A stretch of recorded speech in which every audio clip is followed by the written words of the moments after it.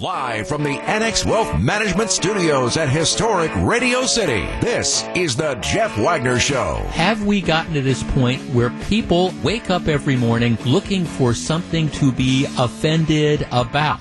I live in this place called the real world, and I understand what is going to happen. Her story is, I was trying to scare him away. At the same time, she shot him point blank in the face.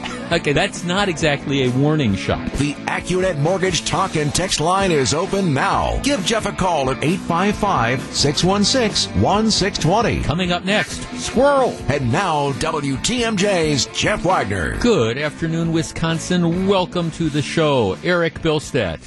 I think you and I agree on this particular one. A number of years ago, Crazy Keith Olbermann, when he used to do his show like on MSNBC, now I think he's back on ESPN, he used to have this feature called The Worst Person in the World, and it was always, he would almost always pick some conservative that he was appalled about and things like that. And again, it was Crazy Keith Olbermann, so you take it with a grain of salt. But every once in a while, you do get these stories where it is the worst person in the world, and there is a story like that in today's news. Now, let me kind of back into this. I don't know about you, but I do think that at some point in time there is a judgment day for people's lives, and maybe it's not standing in front of St. Peter, but I kind of imagine that maybe at the end of one's life you're standing in front of St. Peter, and there's that big book. On the one side of the book, it's got the columns of all the good stuff you've done in your life, and then you've got the columns of like the bad stuff that you've done in your life, and they kind of like balance this out, and they decide whether you're taking the elevator up or taking it down. Now maybe that's naive, but that's kind of like my image, and there's all sorts of times where you hear these stories, and I just don't want to be that guy standing in front of St. Peter explaining, I don't know, why you stole the muscular dystrophy donations. Okay, right. June 18th, 1987. You stole the jar with all the Jerry's Kids money. And I don't want to be that guy having to explain it. And there is a story in today's news like that. And this is, of course, the dazzling detail, a former Jefferson County Sheriff's deputy, so she's a cop, charged with burglarizing homes of people. All right, now that in and of itself is bad enough. This former cop who's burglarizing homes, but the dazzling detail is she would burglarize homes of people while they were attending funerals of loved ones. Right. What do you say? About as bad as it gets right there. It is. Janelle Garricky, 29 of Jefferson, faces a single count of burglary, a felony, for a February incident in which a family returned home from a funeral and found her in their kitchen. The complaint describes at least a half dozen other incidents in which she appeared to try to enter homes or appeared to succeed. All right. It wasn't a one and done. I mean, this happened more than one time. Only one count, but there's other similar acts that are but alleged. But it's like they seem to think that she would find out when people were likely out of town or away from their homes or attending the funeral of a loved one. Jeez. And then she would bust in and try to steal stuff. And she wasn't very clever about it. I mean, you read through this and people would see her, including you'd have, I recognize that woman who's going into that house there. My dad used to bowl with her. I mean, so she wasn't a very clever criminal, but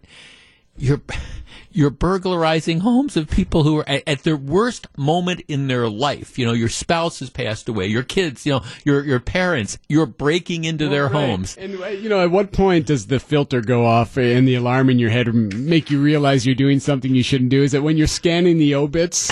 I mean, should that be when it happens? Well, I think that would be a good sign if you're a would-be burglar and you're planning on, okay, whose place can I break into? And your idea is to go to the obits. Yeah, I think that's probably. I think that alarm in your head, that little voice that says, you probably don't want to do this. It should have probably been going off a long time before that. But yes, if you're scanning the obits looking for, when's the funeral? The funeral is a Wednesday. Good, I'm going out to their house. Yeah, that's. This is another reason why I never got the judge bug, never wanted to be a judge, and probably wouldn't have got appointed, because if if in fact the state is able to prove that she is guilty beyond a reasonable doubt, to me the sentence is clear. It's just every darn day that you can give him. You broke into somebody's home? Really? Don't want to be. I don't want to be explaining that to a judge, and I certainly don't want to be explaining it to St. Peter. All right, developments since we spoke yesterday. The city of Milwaukee, in its leadership, is incredibly dysfunctional. I mean, just, whether we're talking about the trolley to nowhere that fewer and fewer people are riding, whether we're talking about the crazy aldermen who, have had vacant property sitting in their district for a decade, and you have a business, a plant that wants to relocate there and bring hundreds of jobs and millions of dollars in economic development, and the alderman decides, well, I don't think I want that because it's it's a state-of-the-art meat packing plant. I mean, it's just one thing after another that just tells you just how completely and totally screwed up this is. And one of the examples of that was this whole thing going on with the Fire and Police Commission. Now, we don't have enough time in today's program to just talk about how messed up the Fire and Police Commission is. There's a report that broke after I was on the air. Actually, I think John McCure, to his credit, had it first. The chairman of the Fire and Police Commission, the chairman, and these are individuals. It's a part-time gig. They're appointed, and they do other things in life. And the chairman of the Milwaukee Fire and Police Commission he's an attorney. And apparently, what we know is that earlier this week, he announced that the Fire and Police Commission was going to not vote on the reappointment or hiring of Police Chief Alfonso Morales. All right, so that this generated huge controversy. I was criticizing them for doing this. Well, yesterday the story breaks that this attorney has, well, I don't know if it's fair to say he's got ethical problems, but it's sure behavior that, in my opinion, doesn't pass the smell test. Apparently, a guy gets whistled in, and this is the developer who's getting millions of dollars to put up that hotel in that new hotel conference center on North Avenue where the old Sears store used to be. It's everybody in the city, the city, the business people, they look at this. This is going to be a failure. I mean, it's the worst place imaginable to try to put a luxury, high-end hotel/conference center. Everybody recognizes that, but the people on the Common Council, they're throwing money at this guy who has kind of a checkered history to begin with. Well, anyhow, the developer gets whistled in for an interview at the police department because there was an allegation that he had committed a crime. The chairman of the Fire and Police Commission, who's also an attorney, shows up with this guy. Now, there's questions about whether he represented him or not, but can you imagine this? I mean, you're the police officer, and, you're interviewing somebody who's been accused, never charged of a crime, but they're coming in and they bring the attorney chairman of the Fire and Police Commission with them. Now, they're kind of dancing it around. The guy, the chairman of the Fire and Police Commission, he says, well, I was there, and yes, I'm an attorney, but I really wasn't there representing him. I was just there with him. And maybe from the perspective of the state bar, maybe it's a distinction with a difference. I mean, I don't take any position on that one way or the other, but it's inappropriate and it's very bad form. And it's one of those deals where if you want to be in public service, for example, and you're an attorney and you want to be on the Fire and Police Commission, well, that means you shouldn't be having any dealings, representing people, who are the subject of police investigations. That it just kind of comes with the territory. So the Milwaukee Police Association came out with a very scathing press release yesterday. John McCure interviewed, I think, the guy who's the chairman of the head of the police union, and the police union came out with this sort of scathing release, questioning, making ethical allegations and things of the like. And I will say that it clearly, to me, it just demonstrates how at least some members of the Fire and Police Commission aren't ready for prime time. Without saying whether it was unethical or not, it's one of those things that you go, really? That they thought that they would do it. Well, in any event, after this happens, the Fire and Police Commission now has done a complete 180, and they've said, all right, no, we've decided now that we are going to vote on the contract for Chief Morales. And, of course, during our last newscast, you heard some report. There's a couple people in the community who are saying, well, we think there's all these ongoing questions about that. All right, look, here's the bottom line of this. And I've been around long enough to have seen lots of police chiefs come and go. You've had a couple good police chiefs in the city of Milwaukee. You've had several bad police chiefs in the city of Milwaukee. You've had some chiefs that started out good and then kind of wore out their welcome. Ed Flynn would probably be the best example of that. Started out, I think, really strong, and then had some personal problems, and then after those personal problems, I think he started, I think, trying to appease certain interest groups, and ended up again, just leaving, under a huge cloud. So I appreciate that being an urban police chief is extremely tough. My opinion is that Alfonso Morales, and I don't know him at all, I think he's done a pretty darn good job since he took over.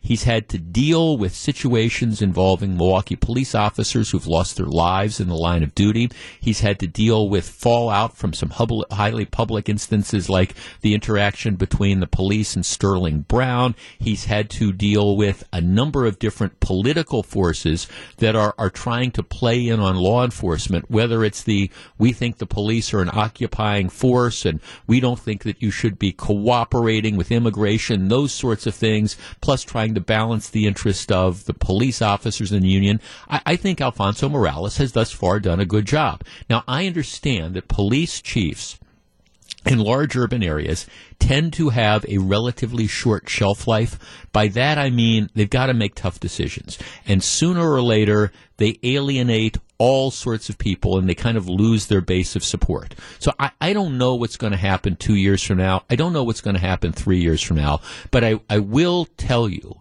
that at this point in time, given what he's done since he took over, Alfonso Morales clearly deserves to continue in that job and clearly deserves a new contract. Now, just because I'm saying that now doesn't mean that there's not things that are going to happen, that 2 or 3 years from now you might become convinced and say, okay, it's time for him to go. But right now, he's, in my opinion, the best person for the job. There's no reason for the Fire and Police Commission to jerk him around. There's no reason for the Fire and Police Commission to simply roll over to some of the loudmouth complainers in the community who probably aren't going to be satisfied by any police chief that you bring in unless that police chief essentially promises to dismantle the police department. Alfonso Morales deserves a term. He deserves to get that new term right away. The mayor, who I don't think was a fan of his in the beginning, the mayor is on board. The Fire and Police Commission is an absolute train wreck. The last thing they need to do is create even more controversy by not immediately rehiring somebody who deserves the job. So hopefully tonight they will vote on a new contract for Chief Morales. He will get it, and we can at least put this element in the rearview mirror. This is Jeff Wagner. You're listening to Jeff Wagner on WTMJ. You wouldn't necessarily know this, but I really am in a pretty good mood today. If you follow me on Twitter, at JeffWagner620, I just sent out a tweet a little while ago. I understand the significance of what I'm about to say, but the Capital Times, which is this kind of uber-liberal, used to be a newspaper, now it's kind of an insert, and it's like a web-based thing, has today one of the most staggeringly stupid editorials that I have ever seen. And I understand the significance of that. And again, I'm one of these people that believe that reasonable people can agree or disagree, but then every once in a while you read stuff which can only be described as staggeringly stupid. And I have a link to that up on my Twitter account. You can follow me at JeffWagner620. Here's the deal. We've been talking about this all week.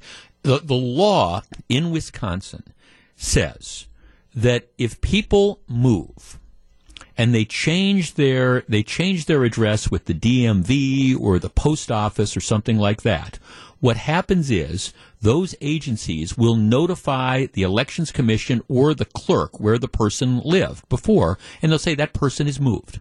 And the idea is It's so you don't have people that are registered at multiple places.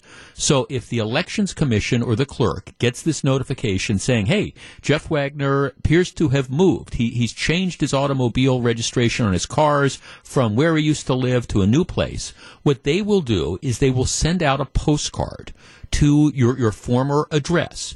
And they'll say, hey, look, we've received information that you've moved. If you got to send this back and tell us if you're still there, otherwise we're removing you from the voter rolls. It's not an unreasonable law at all. Now, you could say, hey, if I was drawing the law, maybe I draft it in a different fashion or something like that. I understand that. But it's not an unreasonable sort of thing. Well, the State Elections Commission decides we don't want to follow the law. So what we're going to do is we're not going to remove people within 30 days. We're going to let them stay on the voter rolls, despite what the law says, for like another year. Okay, it's just, so what happens then is the Wisconsin Institute for Law and Liberty files a lawsuit. They say, hey, judge, you got to order the state of Wisconsin to follow the law. What a unique sort of thing. So the case goes in front of Circuit Judge Paul Malloy in Ozaukee County. He looks at it, and he comes down and he issues a ruling. He says, oh, the law is clear. Once you get this notification, you have to send out the postcard. If you don't get a postcard back, if you don't get a response back in 30 days, the person's name comes off the voting rolls. They can then go back. They can certainly re-register, if they've been improperly removed, or they can go in. There's all sorts of provisions they have. Plus, they can, if they show up on election day and they don't have the right information, they can always file a provisional ballot. Oh, okay, but it's the process. It's the law. So the Capital Times has this stunningly stupid editorial today calling Judge Malloy a right-wing activist, who's essentially, Judge Malloy, a judge in heavily Republican Ozaukee County, did the bidding of a right-wing group, the Wisconsin Institute for Law and Liberty, when he effectively ordered the State Election Commission to remove voters from the roll if they don't respond within 30 days, et cetera, et cetera. And it goes on. Well, yeah, he's not a right-wing activist. He's a guy who's following the law.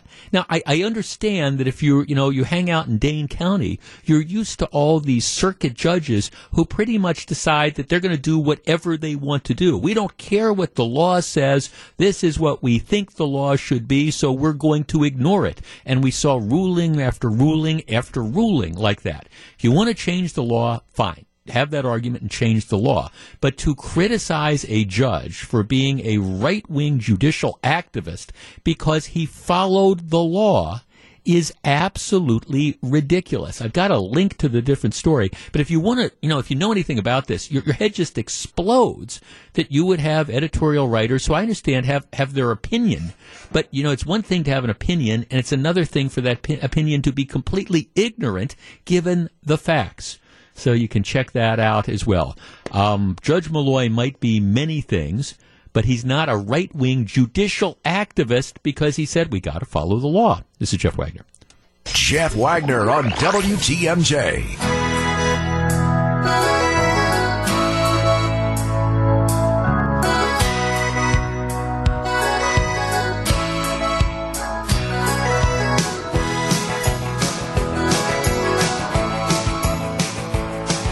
So very glad to have you with us. We are going to talk about impeachment in the 1 o'clock hour of the program.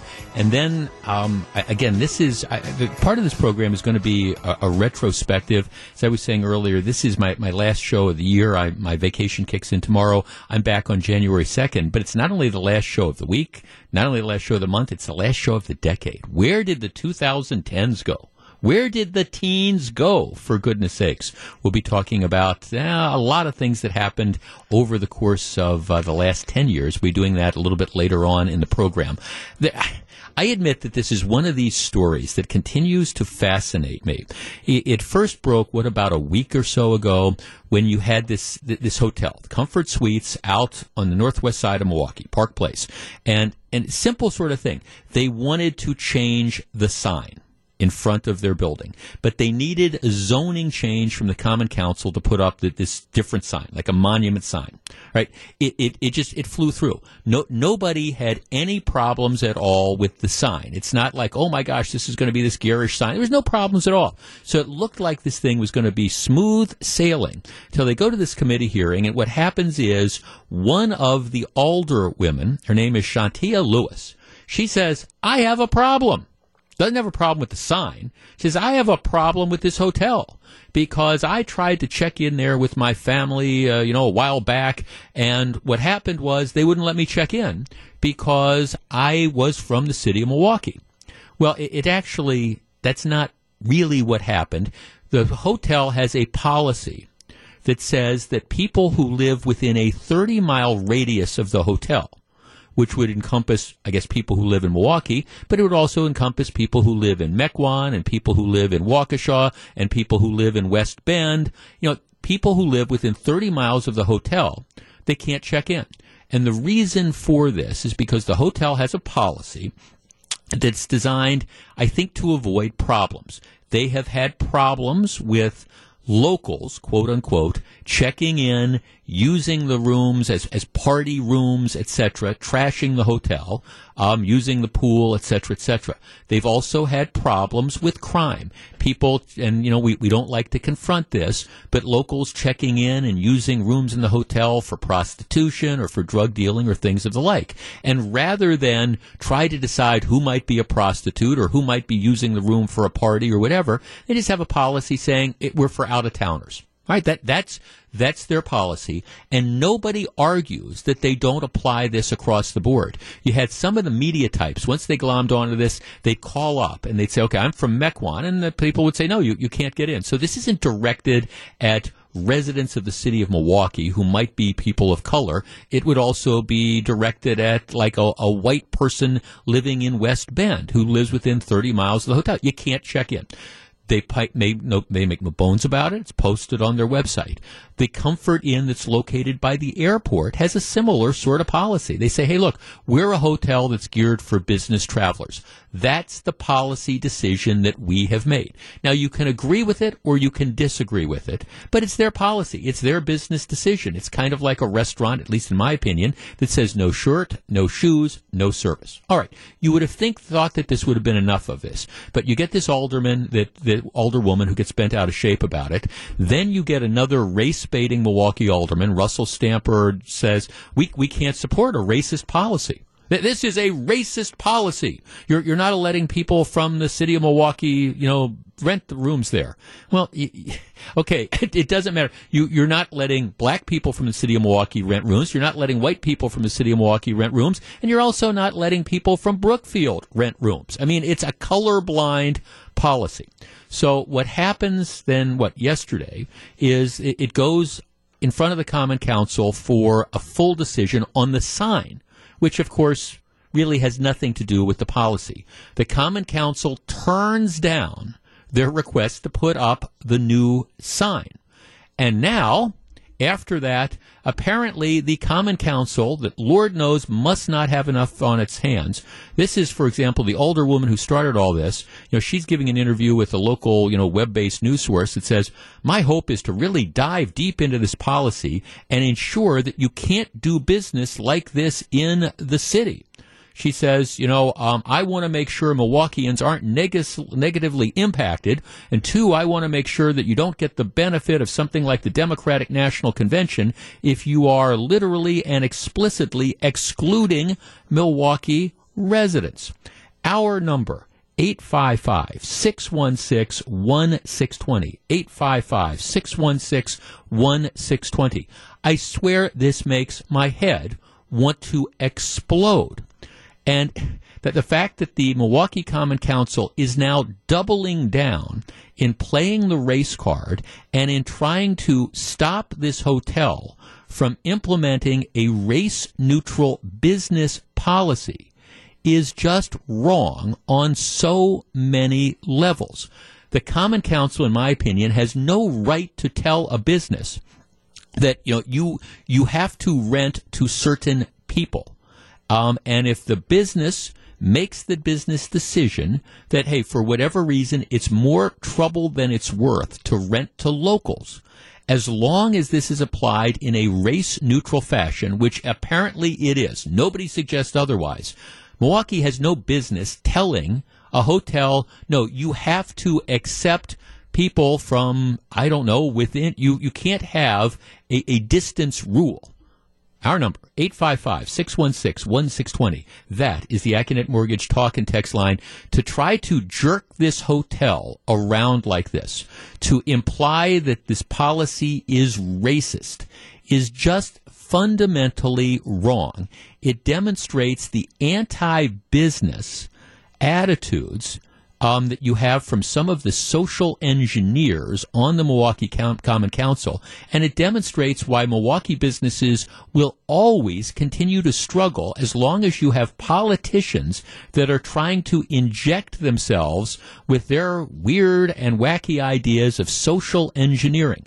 I don't know if this business policy makes sense or not, but as long as it is applied across the board, I think the hotel has the right to do it, and I don't think the city of Milwaukee has the right to tell them that as a condition of doing business, you can't exclude people who live within a 30-mile radius. 855-616-1620. That is the Acunet Mortgage talk and text line. Crew is lining up the calls. We're back to discuss in just a moment. If you're on the line, hold on. This is Jeff Wagner, WTMJ. Back to take your calls. Here's WTMJ's Jeff Wagner. 855-616-1620. That's the Acunet Mortgage talk and text line. Let's start with Deb in Slinger. Hi, Deb. Hi. What do you think?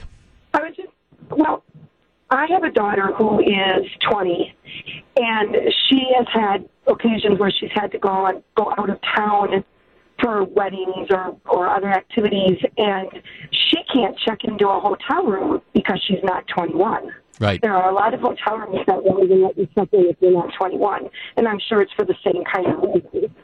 Right. Yeah. I mean, I'm not saying that your daughter, if she rented a hotel room, would use it as a party room or not. But the hotel, they don't want to have to fool with that. So that's what their policy is. It's like, okay, you got to be at least 21. There's a lot of places, Deb, for rental cars. To your age, you got to be 25 to rent a car. Okay, is that an arbitrary thing? Yeah, but as long as they apply it evenly across the board, it doesn't discriminate against, I don't know, white car renters versus black car renters. It's their age policy that they have. I believe it's the same reason. I think the businesses have that right to make that decision. Well, right, as long as they apply it evenly across the board, because my guess is they don't want to get into a situation where they have to pick and choose. They don't want to say, okay, we think that you're going to use this for prostitution. They just don't want to get into that decision. So it's like, okay, we are a hotel for out-of-towners. We're a business travelers hotel.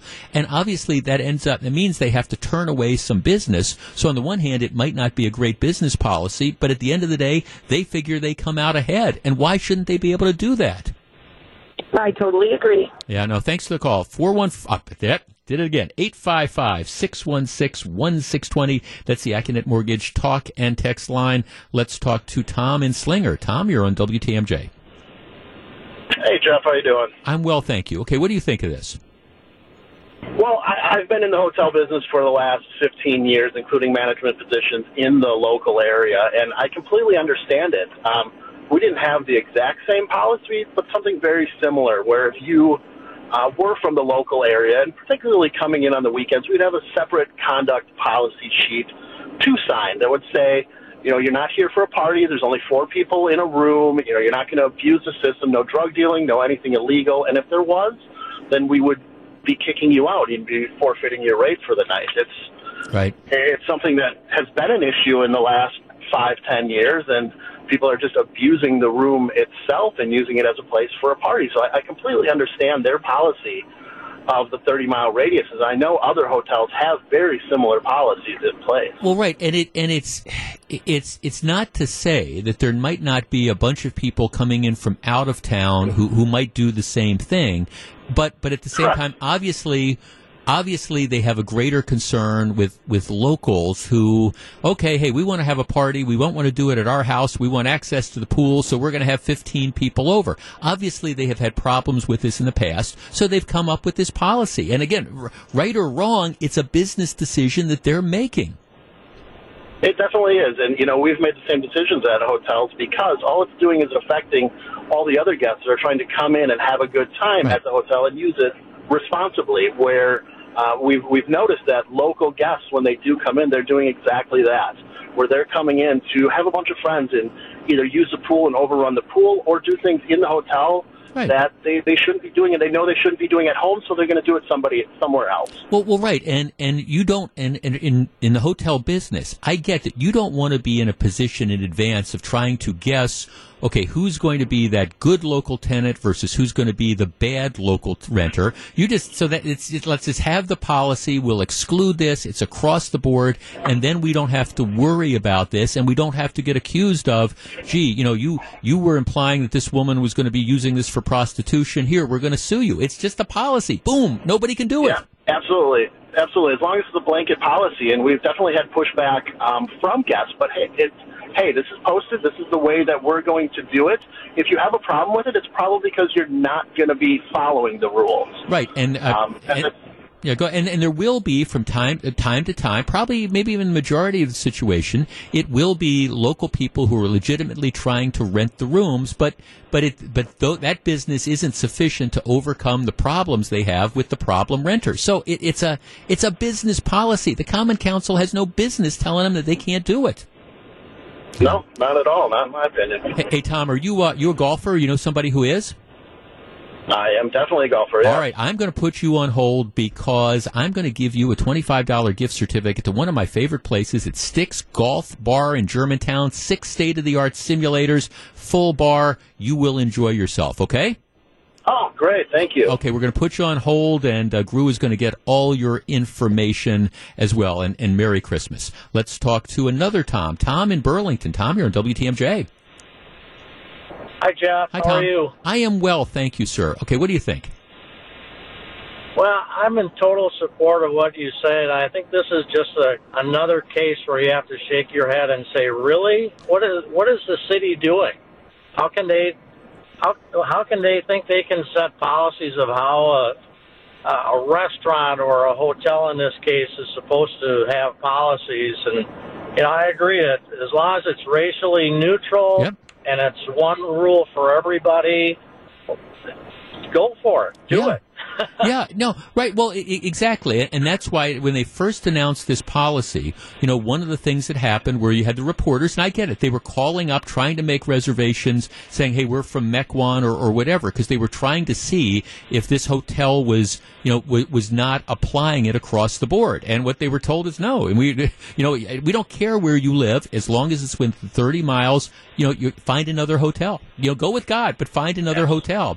No, I'm with you. Again, thanks for the call. It just this just makes my head explode. And then, of course, you have some of these aldermen who for whatever reasons, okay, well we're going to call this a racist policy. Oh, where does the racism come from? For goodness sakes! And I'm sorry the alderwoman couldn't rent this particular room when she was trying to, and nobody's implying that she would have misused it. But you know what? This to me is one of these complete abuse of power that you have by some of these elected officials. Don't you know who I am? Well, all right, the hotel has its policy. If you don't like it, go rent a room somewhere else. Here's a text. Jeff, I worked for a short time in the Human Trafficking Task Force for the Milwaukee Police Department, and I have to tell you this policy makes sense. I would estimate that 90% of our arrests were pimps using local hotels for their trafficking. That's what I was alluding to with the prostitution. Look, if you're engaged in prostitution, you need to find hotel rooms that you're going to do the business out of. I mean, that's just kind of the general rule that's out there. And so, obviously, you have this hotel who doesn't want this to be the case. Now, I guess, is it possible that you could have, pimps from Madison that are going to rent rooms and try to do business in Milwaukee? Yeah, but that's not the more common sort of position. And again, I'm not suggesting that everybody from Milwaukee, who wanted to, rent a room overnight at this place, was going to be engaged in, nefarious activity. But at the same time, apparently enough of them were that the Comfort Suites decided, okay, we're just not going to deal with this. And it's not racist, and shame on the Milwaukee Common Council for jerking this business around because some alderwoman gets her nose out of joint because she's not allowed to rent a room there when it has nothing to do with her race. This is Jeff Wagner. Live from the Annex Wealth Management Studios at historic Radio City, this is the Jeff Wagner Show. And now, here's WTMJ's Jeff Wagner. Good afternoon, Wisconsin. Welcome back to the show. So, Eric, you want to know how I'm going to spend at least a portion of my first day of vacation tomorrow? You going to watch Irishman again? No, I'm not going to watch that. I want those 7 hours of my life back. No, and actually, I'm going to talk about the new Star Wars movie a little bit later on. And, critics are panning it. Yeah. But it is, but it's still going to be a huge success. But again, it's, everybody has different tastes. And critics love the Irishman, the movie on Netflix. And I watched it once. Didn't like it. Thought I must be missing something, so I actually went back and watched the whole 3.5 hours again. Now I want that 7 hours. I liked it less the second time, but that's fine. People have different tastes. No. So yesterday morning, I'm driving into work, and everything's going fine. I'm on the freeway heading south on I-43. All of a sudden, this loud thump on my windshield. Some truck in front of me had thrown up a rock or a stone or something. Crack it? Hits the windshield. Well, I didn't notice it at the time. So I get home, and then last night, I've got two really thin cracks about like 4 inches apiece right next to each other. So I think they can fix it without having to replace the windshield. And isn't that amazing if they can do that? Well, if they can, and it's not this. It's right above the passenger side windshield, so it's not like it's in my view, and it doesn't appear to be spreading. Knock on wood. Now, who knows what could happen? But because I'm looking at this stuff on the internet, and I think since it's only that long, I think they can fix it. So I've made this appointment for like tomorrow morning. But it's kind of like, it's the holidays. I have all these different things I want to do, and it's like the first thing out of the gate. First thing out of the gate is let's try to see if they can fix this crack, because the difference is if they could fix the crack, it's a couple $100, maybe $200, and if you have to replace the windshield, a lot more. It's a lot more, and you're talking about insurance claims and all that. So that's where I'm going to be tomorrow morning. But you got to do it. Well, bring your radio. You can listen to us. I'll certainly be listening to you as I'm driving out to the place. They'd come out. I'll just go to the place. I figure if you go to their shop, maybe there's more options or something than coming to mine. So I'm going to go take it there. The car's drivable, no problem. But it was like, oh my gosh, come on, it's Christmas. The rock just hit me. Okay. I understand. Now, believe me, there are two schools of thought, and I've been doing this radio show long enough to understand that people feel two ways about this. And it's if you're a talk show host, it's a balancing act, because there are some people who listen to this show who cannot get enough of the I word, the impeachment. They're obsessed about this, and they're watching this, and they've been watching the whole process as it is played out. And I will get texts and emails saying, I can't believe you spent the first hour of your show and you didn't talk about impeachment at all. You talked about issues in Milwaukee, which is true. I did. And then I will have the other side, and you know who you are. Oh, my God, I can't believe we're going to discuss impeachment again. Talk about anything else. I can't stand this. I'm going to turn the channel. So I understand there is this balancing that's out there. People who can't get enough of it, and people who are just sick of it. And one of the things that I have tried to do over the last several months is I've tried to balance out those competing interests, understanding that we all start to repeat ourselves because we're dug in on the whole question of impeachment. You see that in the polls. This country is polarized. It is split. And things have not materially moved. If there's been any movement in the polls since all these impeachment hearings and stuff, it has been slightly more people probably turning against the impeachment and the removal process, and a slight bump for President Trump, but just a slight bump. But let's understand, people are polarized. Last night, across the country, you had liberal activist groups, MoveOn.org being one of them, that tried to organize rallies pushing for impeachment. And they did them in about 50 to 100 cities. And in general, yes, they had the rallies, the people who showed up who were passionate, but there weren't that many of them. In Milwaukee, they estimated maybe a couple hundred people. Same thing true in San Francisco, Los Angeles. This wasn't the million person or 500,000 person moms march or anything. These rallies that they had attracted some people who, admittedly, like I say, were passionate, but it wasn't. This wasn't like Watergate. This wasn't the Vietnam era protest. This wasn't, millions of people taking to the streets. It was a number of hardcore activists who can't stand President Trump and want him out, and they took to the streets and they demonstrated in general in a peaceful sort of fashion, and then they went home. They didn't change, I don't think, anybody's hearts or minds. It's not like there's this groundswell that all of a sudden you've got 70 to 80% of the American public who's one way or the other. And what's going to happen is pretty much preordained. Later today, the House will vote, and President Trump will become only the third president in U.S. history who Bill Clinton, Andrew Johnson, and Donald Trump to be impeached. That's not a legacy to be proud of. It's not. Then, sometime after the first of the year, the matter will move to the U.S. Senate. There will be, in all likelihood, a summary sort of trial. And at the end of that trial, which will last a couple days, maybe, President Trump will be acquitted, the charges will be dismissed, et cetera, et cetera. We know this is going to happen. And I've been arguing all along that this has been just an exercise in futility, driven more by politics than anything else.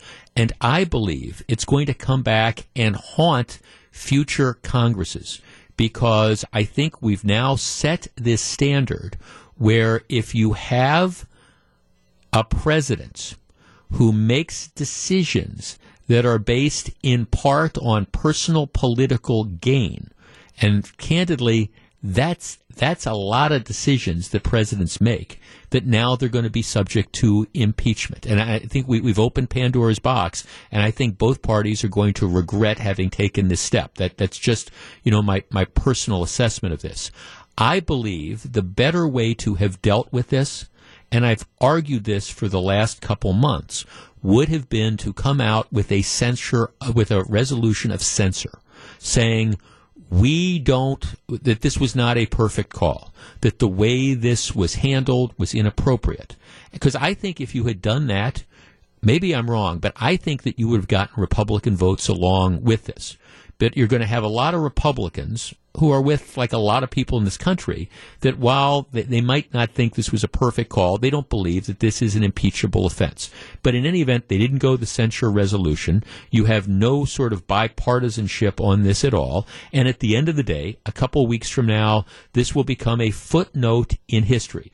Third president to be impeached, and a president who's going to be acquitted or the charges dismissed, just like Bill Clinton. That's what's going to happen. And then by February 1st, we're going to be back to normal. That's where we are going without having necessarily accomplished anything. So with that backdrop, I have a simple question that I would like to discuss with you. And that is, has it all been worth it?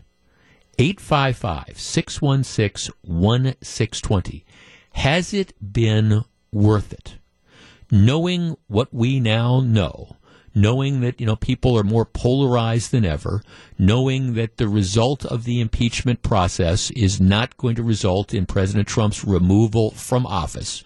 And I guess if you can argue that you think that a whole bunch of Republican senators have changed their mind, I'll tell you, people are more dug in now than ever. So knowing what we know now, knowing that the decision was made not to go with a resolution of censure that, like I say, might have gotten some bipartisan support, was this all worth it?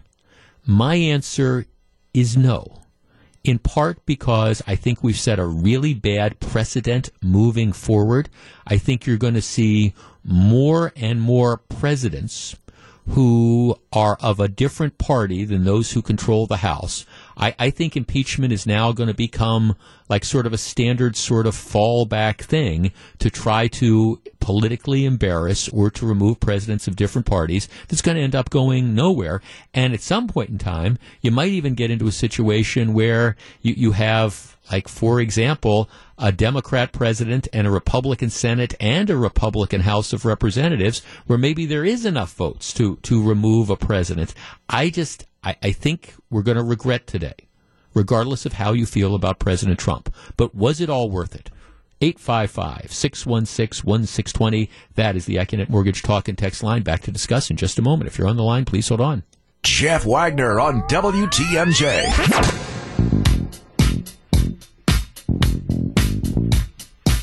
So glad to have you with us. Are you ready for one of Wisconsin's best golf experiences? Sticks Golf Bar in Germantown is your perfect golf getaway, especially when it's too cold to hit the course. From now until December 23rd, tune into my program from noon to 3 for your chance to win a $25 gift card to Sticks. 2 more to give away. They're a virtual reality golf bar. It's the Jeff Wagner 12 Days of Sticksmas. Keep listening for your chance to win. We did give away the certificate today, but Scott Warris, who's filling in for me, he'll have $25 gift certificates to give away tomorrow and Friday. All right. 855-616-1620. That is the Acunet Mortgage Talk and Text line. James in Milwaukee. James, hello. How you doing there, Jeff? Good. Was it worth it? No, it isn't. And you know what? We haven't got anything done in 11 years, the 8 years of Barack Obama, and we haven't got anything done right now. What we need is a third party. We need an independent party. Most countries have 3 parties or more parties, and I think that would kind of balance this whole thing on out better. And I think that also we need to change the term limits on the senators and Congress people, so that we're not having these people in here for lifetime jobs. Even the judges, mayors, and governors, the same thing. I think it's time for a big change right across the board. Well, I mean, as far as knocking the two-party system, I don't know. You look at what's going on in Israel right now. Israel is an absolute political mess because they have all these splinter parties, and nobody can get a majority to govern. Great Britain has been a mess for a couple years. Finally, after that election last Thursday, you had a consolidation of power with the Conservatives. But I don't know. I think you look at these at splintered democracies all over. Here's a text, Jeff. I hate Donald Trump. But having said that, I think this was worthless, in part because it's an exercise. Again, it's an exercise in futility. I continue to go back. If you at least wanted to get a bipartisan statement, okay, especially given the fact that he's not going to be removed. All right, a resolution of censure. Well, that does absolutely nothing. Well, okay, what does the impeachment do that doesn't go anywhere other than maybe it's a little bit higher political drama? If you had gone with a resolution of censure, my guess is you would have had 20, 30, 40, 50 Republicans who might have peeled off to vote for that. Tom in Watertown. Tom, you're on WTMJ. Hello. Hiya, Jeff. Hi, Tom. Yeah, I do believe that this was worth it, but I do not believe the impeachment part is worth it. We have to have a checks and balance for the President of the United States. We can't let presidents just be above the law, and I think that this man went above the law. But I would have went with what you just said with censorship. And censorship does do something down the line. It ends up where it actually regulates what that president can do. He would have his checks and balances put in place by Congress. If it was a censorship. Yeah, and it makes a statement that you say this was not a perfect phone call, but that this doesn't rise to the level of something that requires somebody to be removed from office, which is what I actually at the end of the day I think it is. I think it would have been the right thing to do, and it would have been a politically palatable thing to do, because right now nothing's going to happen. This is all just the giant spinning of the wheels. Tomorrow there'll be headlines in every newspaper in the country, Trump, third president impeached in U.S. history, and then 3 weeks from now the headlines will be Trump acquitted by the Senate, and we're right back where we started. We will not have accomplished anything. Here's one thing, though. Now, Joe Biden, and I like Joe Biden as a presidential candidate, but I'll tell you what, if he would get elected, and there would be a overturn in the Congress, yep.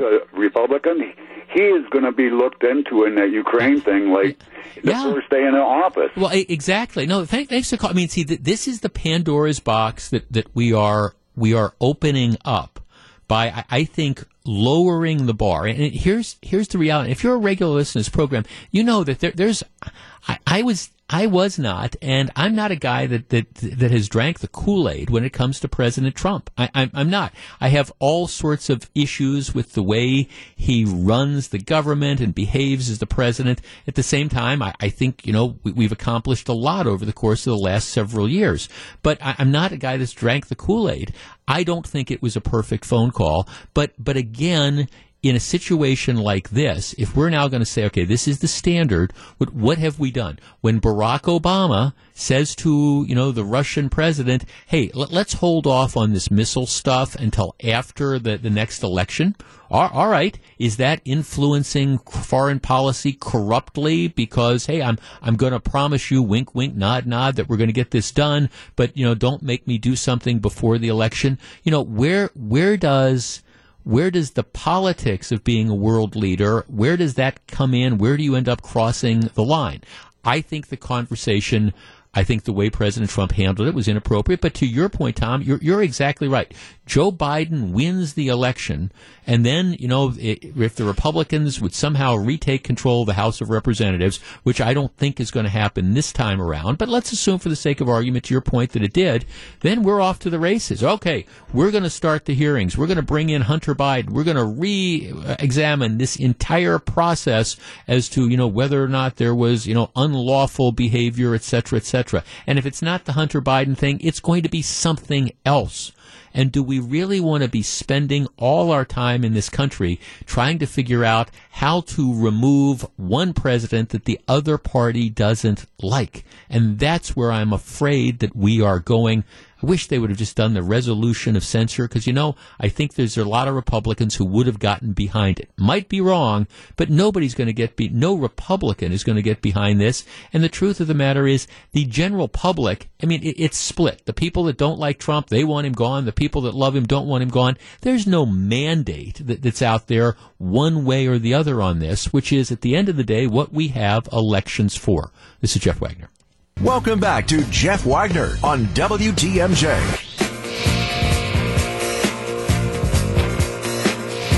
So very glad to have you with us. One of the things that has changed over the years, and for the next kind of hour and a half of the program, we're going to be doing a little bit of a retrospective. As amazing as it seems, the teens, are coming to a close. We've got. When I'm next back talking to you, it's going to be January 2nd of 2020, at least in the live broadcast. We've got a special Christmas Day program that's going to be coming up, but I don't come in on Christmas Day. We actually tape that in advance. But there's a lot of things that have, of course, changed over the years. And one has to do with the way we dress. If you are of a certain age, for example, you can remember when people actually dressed to fly on airplanes. You would, and I'm not just talking about business people who had to rush to a meeting as soon as they got off the plane. You would dress, maybe not in the full pearls and things like that, but you would dress to fly on the airplanes. Well, now, nobody or very, very few people, do that. You look at, people getting on the airplanes, and in many cases it looks like they just rolled out of bed, and that's fine. It's the way things go. Most restaurants, there was a time when if you were going out to, a restaurant other than like a diner or something like that, for an evening, you would dress. You would put on a jacket. Men might wear a tie. Maybe you'd wear a suit. Ladies would wear dresses or skirts or whatever. It was just, you were going out. And you were going out to dine, and that was this. Nowadays, you look at it, in most places, it's pretty much anything goes. They might make you take off your baseball cap, but it's a more casual thing. And by the way, I'm not preaching about this because I'm guilty of that too. I live in blue jeans to the extent I can. Now, there's all sorts of places we go that I can't do that, and I don't wear blue jeans to church because I keep hearing my late mom's voice in the back of my head and going, Jeff, it's church. You don't dress like that. But I'm a little bit older. I understand that there's other people who, just have a different view of this. Now, what got me thinking about this is there's a story today in the Washington Post, and it's talking about a very specific area of dressing. That is people who go on ocean cruises, or I guess you could say river cruises as well. It always used to be that when you go on a cruise, there would always be at least one or two quote-unquote formal nights where ladies would bring, the big gowns and stuff, and guys would bring the tuxedos, and everybody would show up dressed like that. And those formal nights have now largely just completely disappeared. Okay, when we take our river cruise every year on Uniworld, which is one of kind of the high-end river cruise things, they make a point of saying it's casual. There's one or two nights, like the welcome and reception, and I think the last night one where they kind of informally say, business casual. Yeah, so guys, they're not going to toss you out if you don't show up, wearing a sport coat. But it's kind of encouraged to maybe look a little bit better. But there's not these rules anymore, even on some of the high-end cruise lines, whether it's river cruise or ocean cruises. And the story in the Washington Post talks about how this has really split the cruise travelers, because some people just really miss those days. Gee, we don't want to go and look like a bunch of people are just, coming home from, working with their hands outside every day. We want to have a more classy sort of experience, and we want people to dress. And other people are saying, we want to be comfortable. We're on vacation. The last thing we want to do is have to, climb into, a tuxedo or whatever. And right now, the people who want to dress casually are winning the battle because there's a lot more of them out there. And, for example, in the cruise industry, they want as much business as they possibly can. And if you say, okay, well, if you're going to come to dinner and you're on a cruise for a week, 3 or 4 nights, you're going to have to dress in a tuxedo or whatever, they're going to turn off a large segment of the audience. But it does raise this question about whether or not we are becoming too informal when we go out, or whether this is just like, hey, this is just where we are right now. Who cares? Why should you necessarily have to dress up? Our number is 855-616-1620. That is the Acunet Mortgage talk and text line.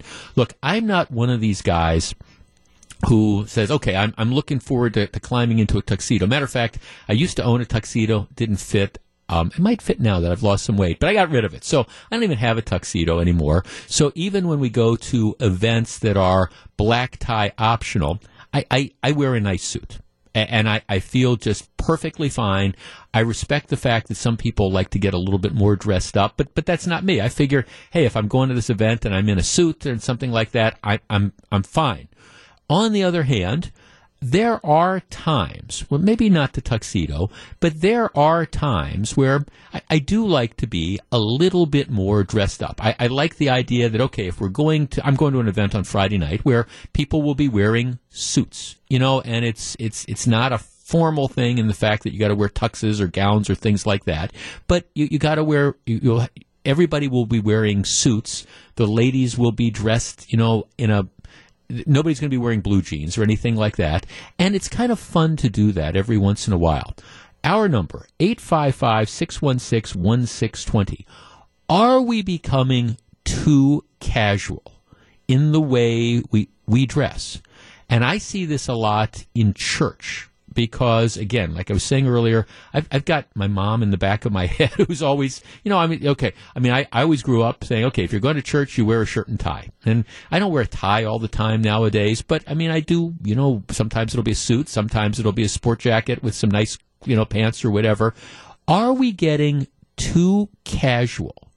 And would it be better if maybe we did dress up a little more to go to events like they did in the older days? 855-616-1620. That's the Acunet Mortgage talk and text line.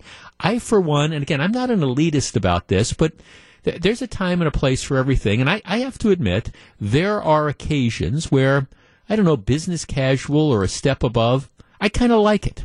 What about you? We discuss in just a moment. If you're on the line, please hold on. This is Jeff Wagner, WTMJ. The number, once again, 855-616-1620. Back for more. Here's WTMJ's Jeff Wagner. 855-616-1620. That is the new AccuNet Mortgage talk and text line. Here's a text. Jeff, dressing down is just a new reality. I was in New York City last weekend and dined at a high-end steakhouse. And that's saying something, because a high-end steakhouse in New York City, that's high-end. I wasn't in a suit or a tie, but I did dress up a bit.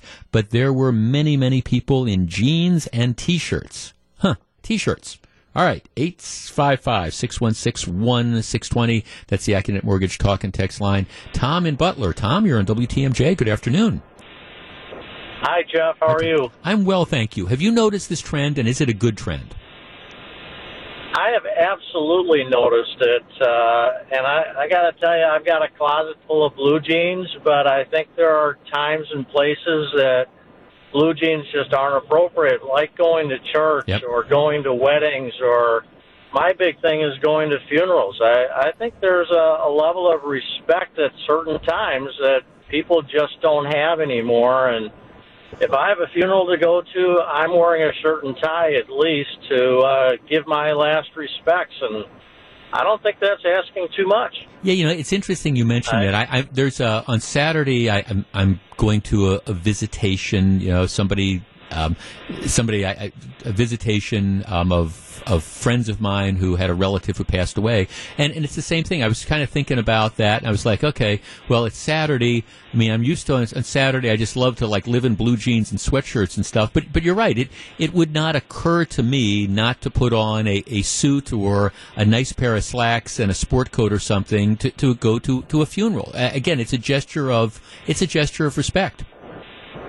Right. No, I'm with you. No, absolutely. Now, thanks for calling. And again, it's not. I'm not being elitist about this. I'm not, because again, you're talking to somebody who, as I'm sitting here now, I'm in blue jeans and a kind of a nice pullover sort of top. But I believe that you should. There's no reason why you have to always be in suits and things like that. But at the same time, I think there's kind of a time and a place for everything. And I think every once in a while, it is nice to dress up. Now, do I think that if you're going to go on a cruise ship that you have to take a tuxedo to wear 3 nights a week? No, I don't think so. Jim in Appleton. Jim, you're on WTMJ. Hello. Hi, Jeff. Hi, Jim. I really want to say I agree with both you and your last caller about the funeral. That's one thing I was going to bring up. But what I wanted to say is when we go on a cruise, it's the luggage cost. I mean, they kill you every which way from Sunday and every flight you take. So the less you can bring with you, the better. Oh, yeah. I mean, I'm this huge advocate of trying to pack light, and I'm looking for these things like, okay, if I take a sport coat, can I find 3 or 4 different pairs of slacks or something that I can wear with that sport coat so I can have different ensembles or whatever it is? So, yeah, you're right. It's like pack light so you don't have to haul the stuff. Do you miss those days, though, when people used to dress a little bit better? It was kind of magical, but it was more when we first went. And then after that, it started to become not really old, but it became old hat. Right. Oh, here we go again. Yeah. The novelty wore off. Yeah, exactly. And again, I think I'm kind of with you. Here's a text, Jeff. In the 70s in Vegas, everyone dressed.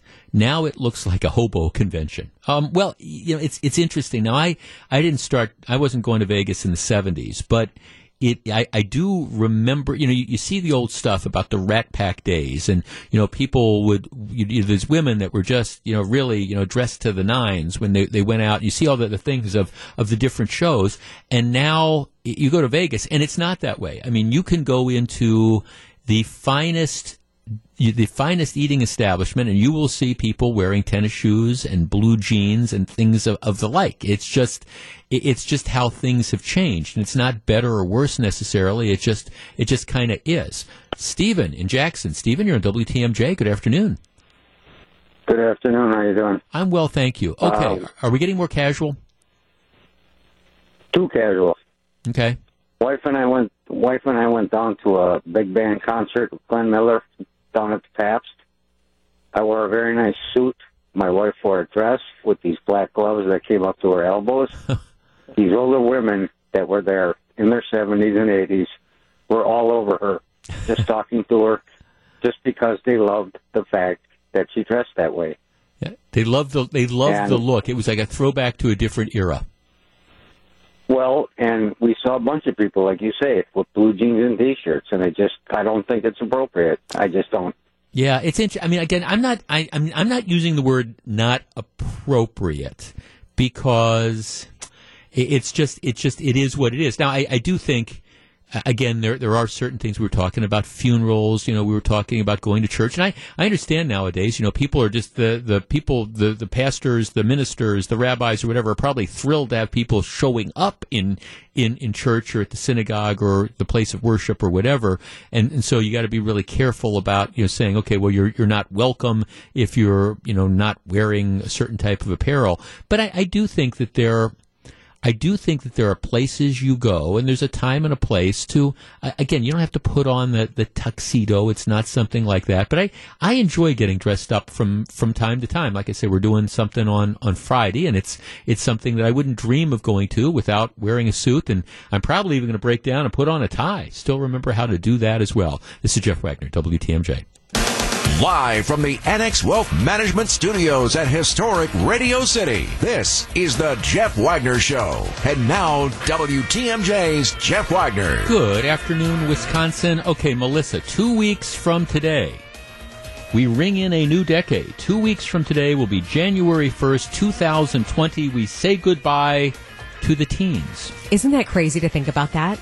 Yes. Yeah, it's kind of scary. Time flies. Now, I at the risk of dating myself, do you remember like when we switched centuries? Do you remember like the whole Y2K thing? The Y2K thing, I remember that, and I remember waking up the next day thinking, okay, everything's good. Okay, Gru, do you remember the whole Y2K thing or not really? So I was in fourth grade. All I remember was people being afraid that the computers were going to explode. Right. This is now. I was working here at the time, and so this was one of our ongoing things. The argument. Long, weird story short, there were people who were convinced that the software on computers all across the world would not be able to take the change to 2000 as opposed to like 1999. And I could explain why, but it never made any sense to me at the time, and it didn't happen. But this was this belief, and there was this huge cottage industry that developed for survivalists. I kid you not. Oh, I believe it. We used to run radio ads for this. I mean, essentially, not necessarily bomb shelters, but the ATMs aren't going to work. The computer systems are going to crash. This is going to be, you need to stock up on water and powdered food and all this type of stuff. It was just huge, and it never made any sense to me. But here at WTMJ, we had all these contingency plans. How are we going to stay on the air if planes are falling out of the air and the computers are crashing and stuff? And I remember I was doing the New Year's Eve show, and of course, it starts, the New Year starts like in Sydney, Australia and stuff, and the lights didn't go off there. And, as you moved across the world, it became more and more apparent that this was kind of the fears were overblown or non-existent, which is something. But I was getting into you think you get into arguments about impeachment? I would have these people call up and they were just livid. How can you not recognize that this is going to be terrible and we can't deal with all this? And a lot of those people, like I say, were trying to sell the powdered food and things like that. But it was it was Y2K. Oh, I remember that. I worked in a newsroom in Iowa at the time. And I remember that's all everyone was talking about. And that's all the stories we were doing up to New Year's. It was all Y2K. And clearly we're still here and computers are still running. Well, exactly. But still, but it was a dramatic end to a decade. I don't think we're going to have as much drama to the end of this decade. But I do want to use, for example, my last show of the decade and the last hour of my last show for the decade. I'm going to be back in 2 weeks to kind of, I want to talk about history and time and the movement of time. And hey, this is a song, one of my very favorite songs from the late, great Steve Goodman. This song was actually written in 1977 or so. Just a couple verses to kind of get us in the mood for the discussion.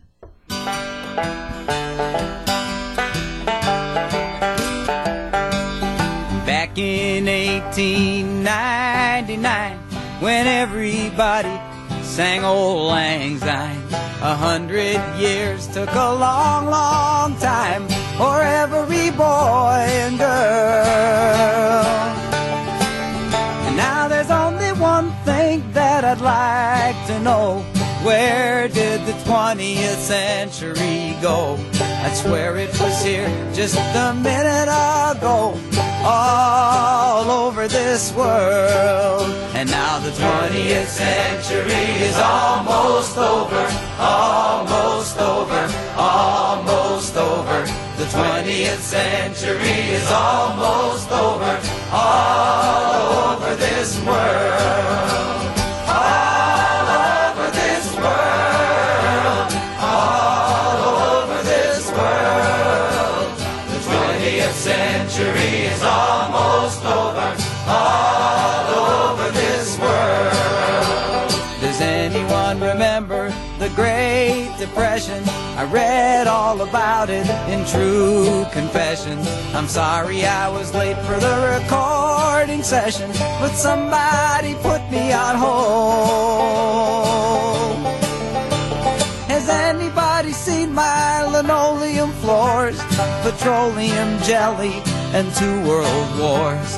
They got stuck in the revolving doors all over this world. The 20th century is almost over. The 20th century is over. The teens, the 2010s, the teens are almost over as well.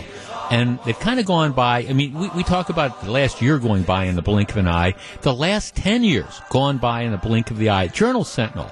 And this is worth buying the newspaper or subscribing online.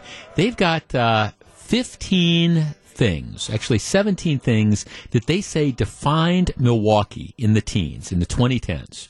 And some of them are kind of interesting. Milwaukee pro sports returned to prominence. The rise of the Bucks and the rise of the Brewers. That's a good one. The Cheesehead Revolution. I mean, just remember that you had, Scott Walker, and you had Reince Priebus, and you had Paul Ryan, and this whole revitalization of the conservative movement that's kind of started in Wisconsin, and that was 2010, 2011. Fiserv Forum, new over the course of the last decade. The Journal Sentinel mentions the hop. Jury's still out on that, but yeah, the return of the streetcar. Foxconn. Another great one that's out there. On the negative side, you had 2 shootings. You had the Ozana Spa shooting and the Sikh Temple shootings, both in 2012. The brewery boom, not the big breweries, not the Schlitz and the Pabst and the Millers, but the huge growth in the craft beer industry that we've seen. Let's see, they say the transformation of Milwaukee malls, the fact that you've had the things that you never thought would change that have. No more Boston store. That's a factor here. The Milwaukee Symphony Orchestra growing. Northwestern Mutual changing the skyline. The reconstruction of the Zoo Interchange, and several more. All these things which have occurred over the course of the last decade. And many of them, you kind of just sort of take them for granted. It's, that's right. That happened. It's been kind of a transformative last 10 years around here, and it's been a transformative time in this country.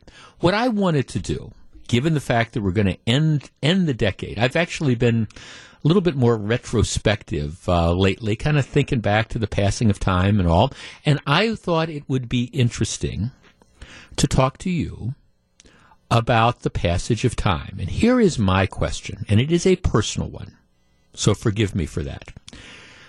What's your best decade? When you think back on the course of your life, what decade was the best? And you can define again the best however you want it to be. Maybe it was the teens, maybe it was the last decade because hey, this is you got settled in your career or whatever, but what decade in your lifetime was the best? And maybe it's because of pop culture, maybe it's because, you can define best however you want. But what's been your best decade? Be honest and go with your first instinct. 855-616-1620, that's the Accunet Mortgage talk and text line.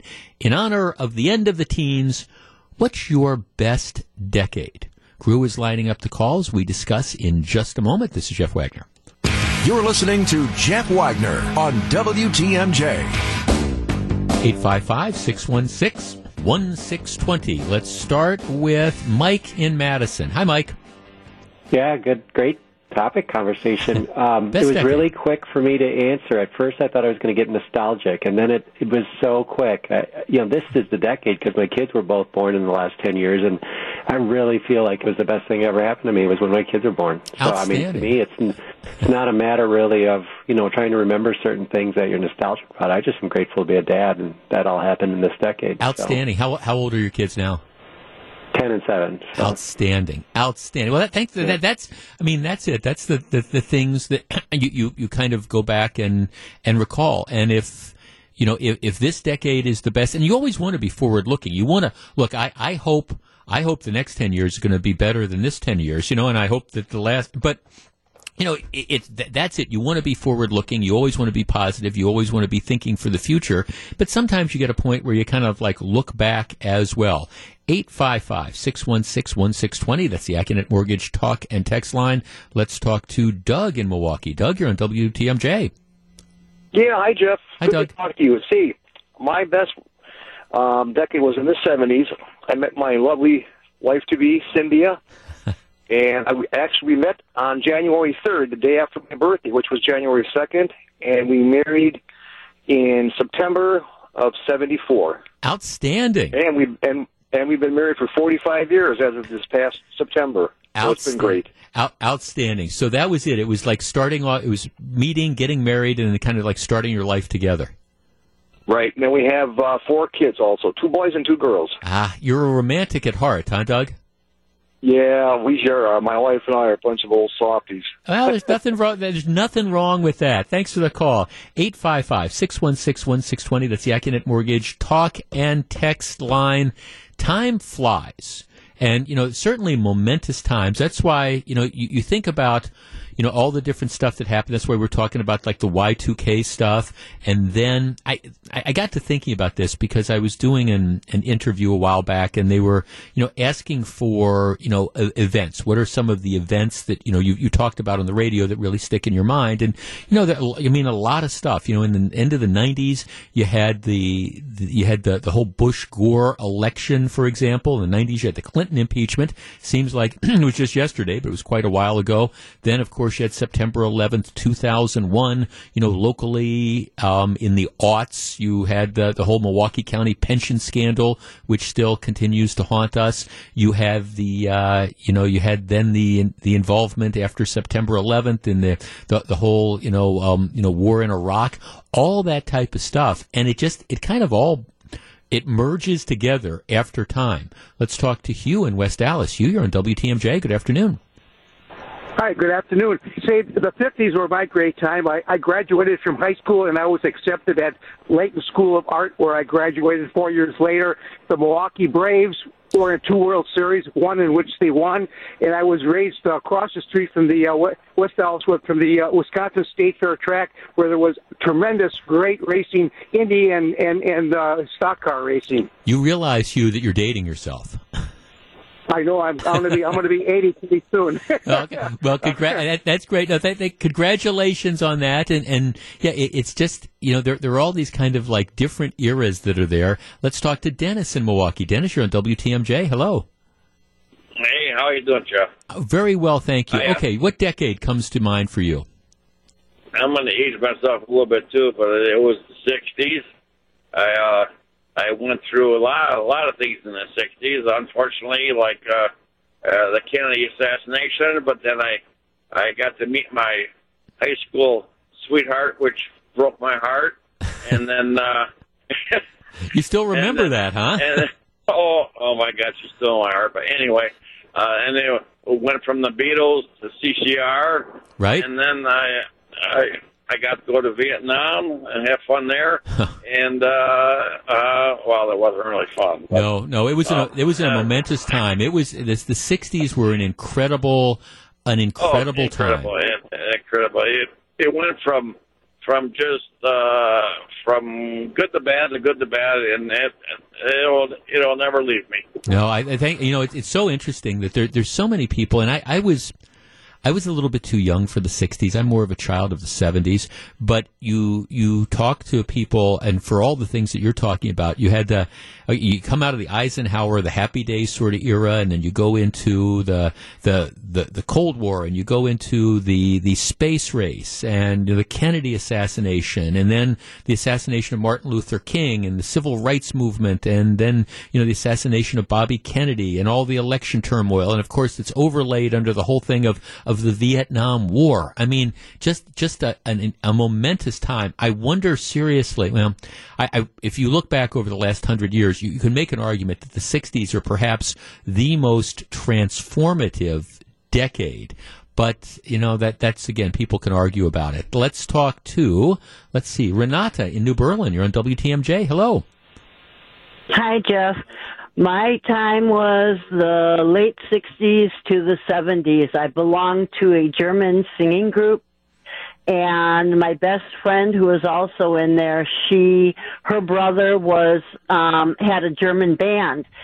So our German club would sponsor balls and dances, and we also would sing in like St. Louis, and we went to Michigan, and just all over the place. We had so much fun.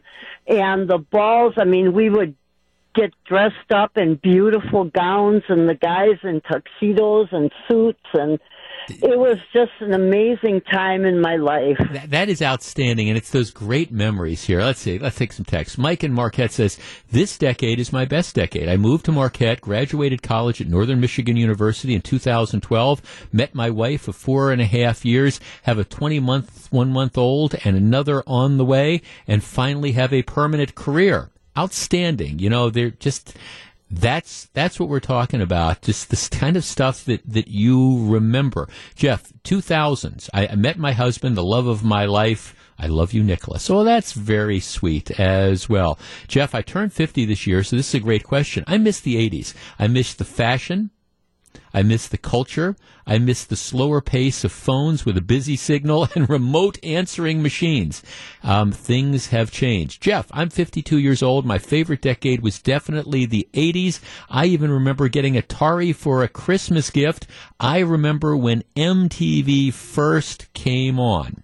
Jeff, I would have to say the 70s are my best decade. I married my wife for 43 years. We have 2 children in the same decade. I don't think it'll ever get better than that for me. Well, I hope for you that as we move into the next decade, I hope that the 20s, they're not the roaring 20s, I hope the 20s are your best decade. You always want to be future looking, and that's my fondest wish to you, that every day is better than the last, and you can have your memories, and we can cherish our memories, and we can remember all that stuff that's important, but we always kind of trying to do better and moving ahead and hoping tomorrow is going to be better than today. That's part of my message to you. So whichever your decade might be.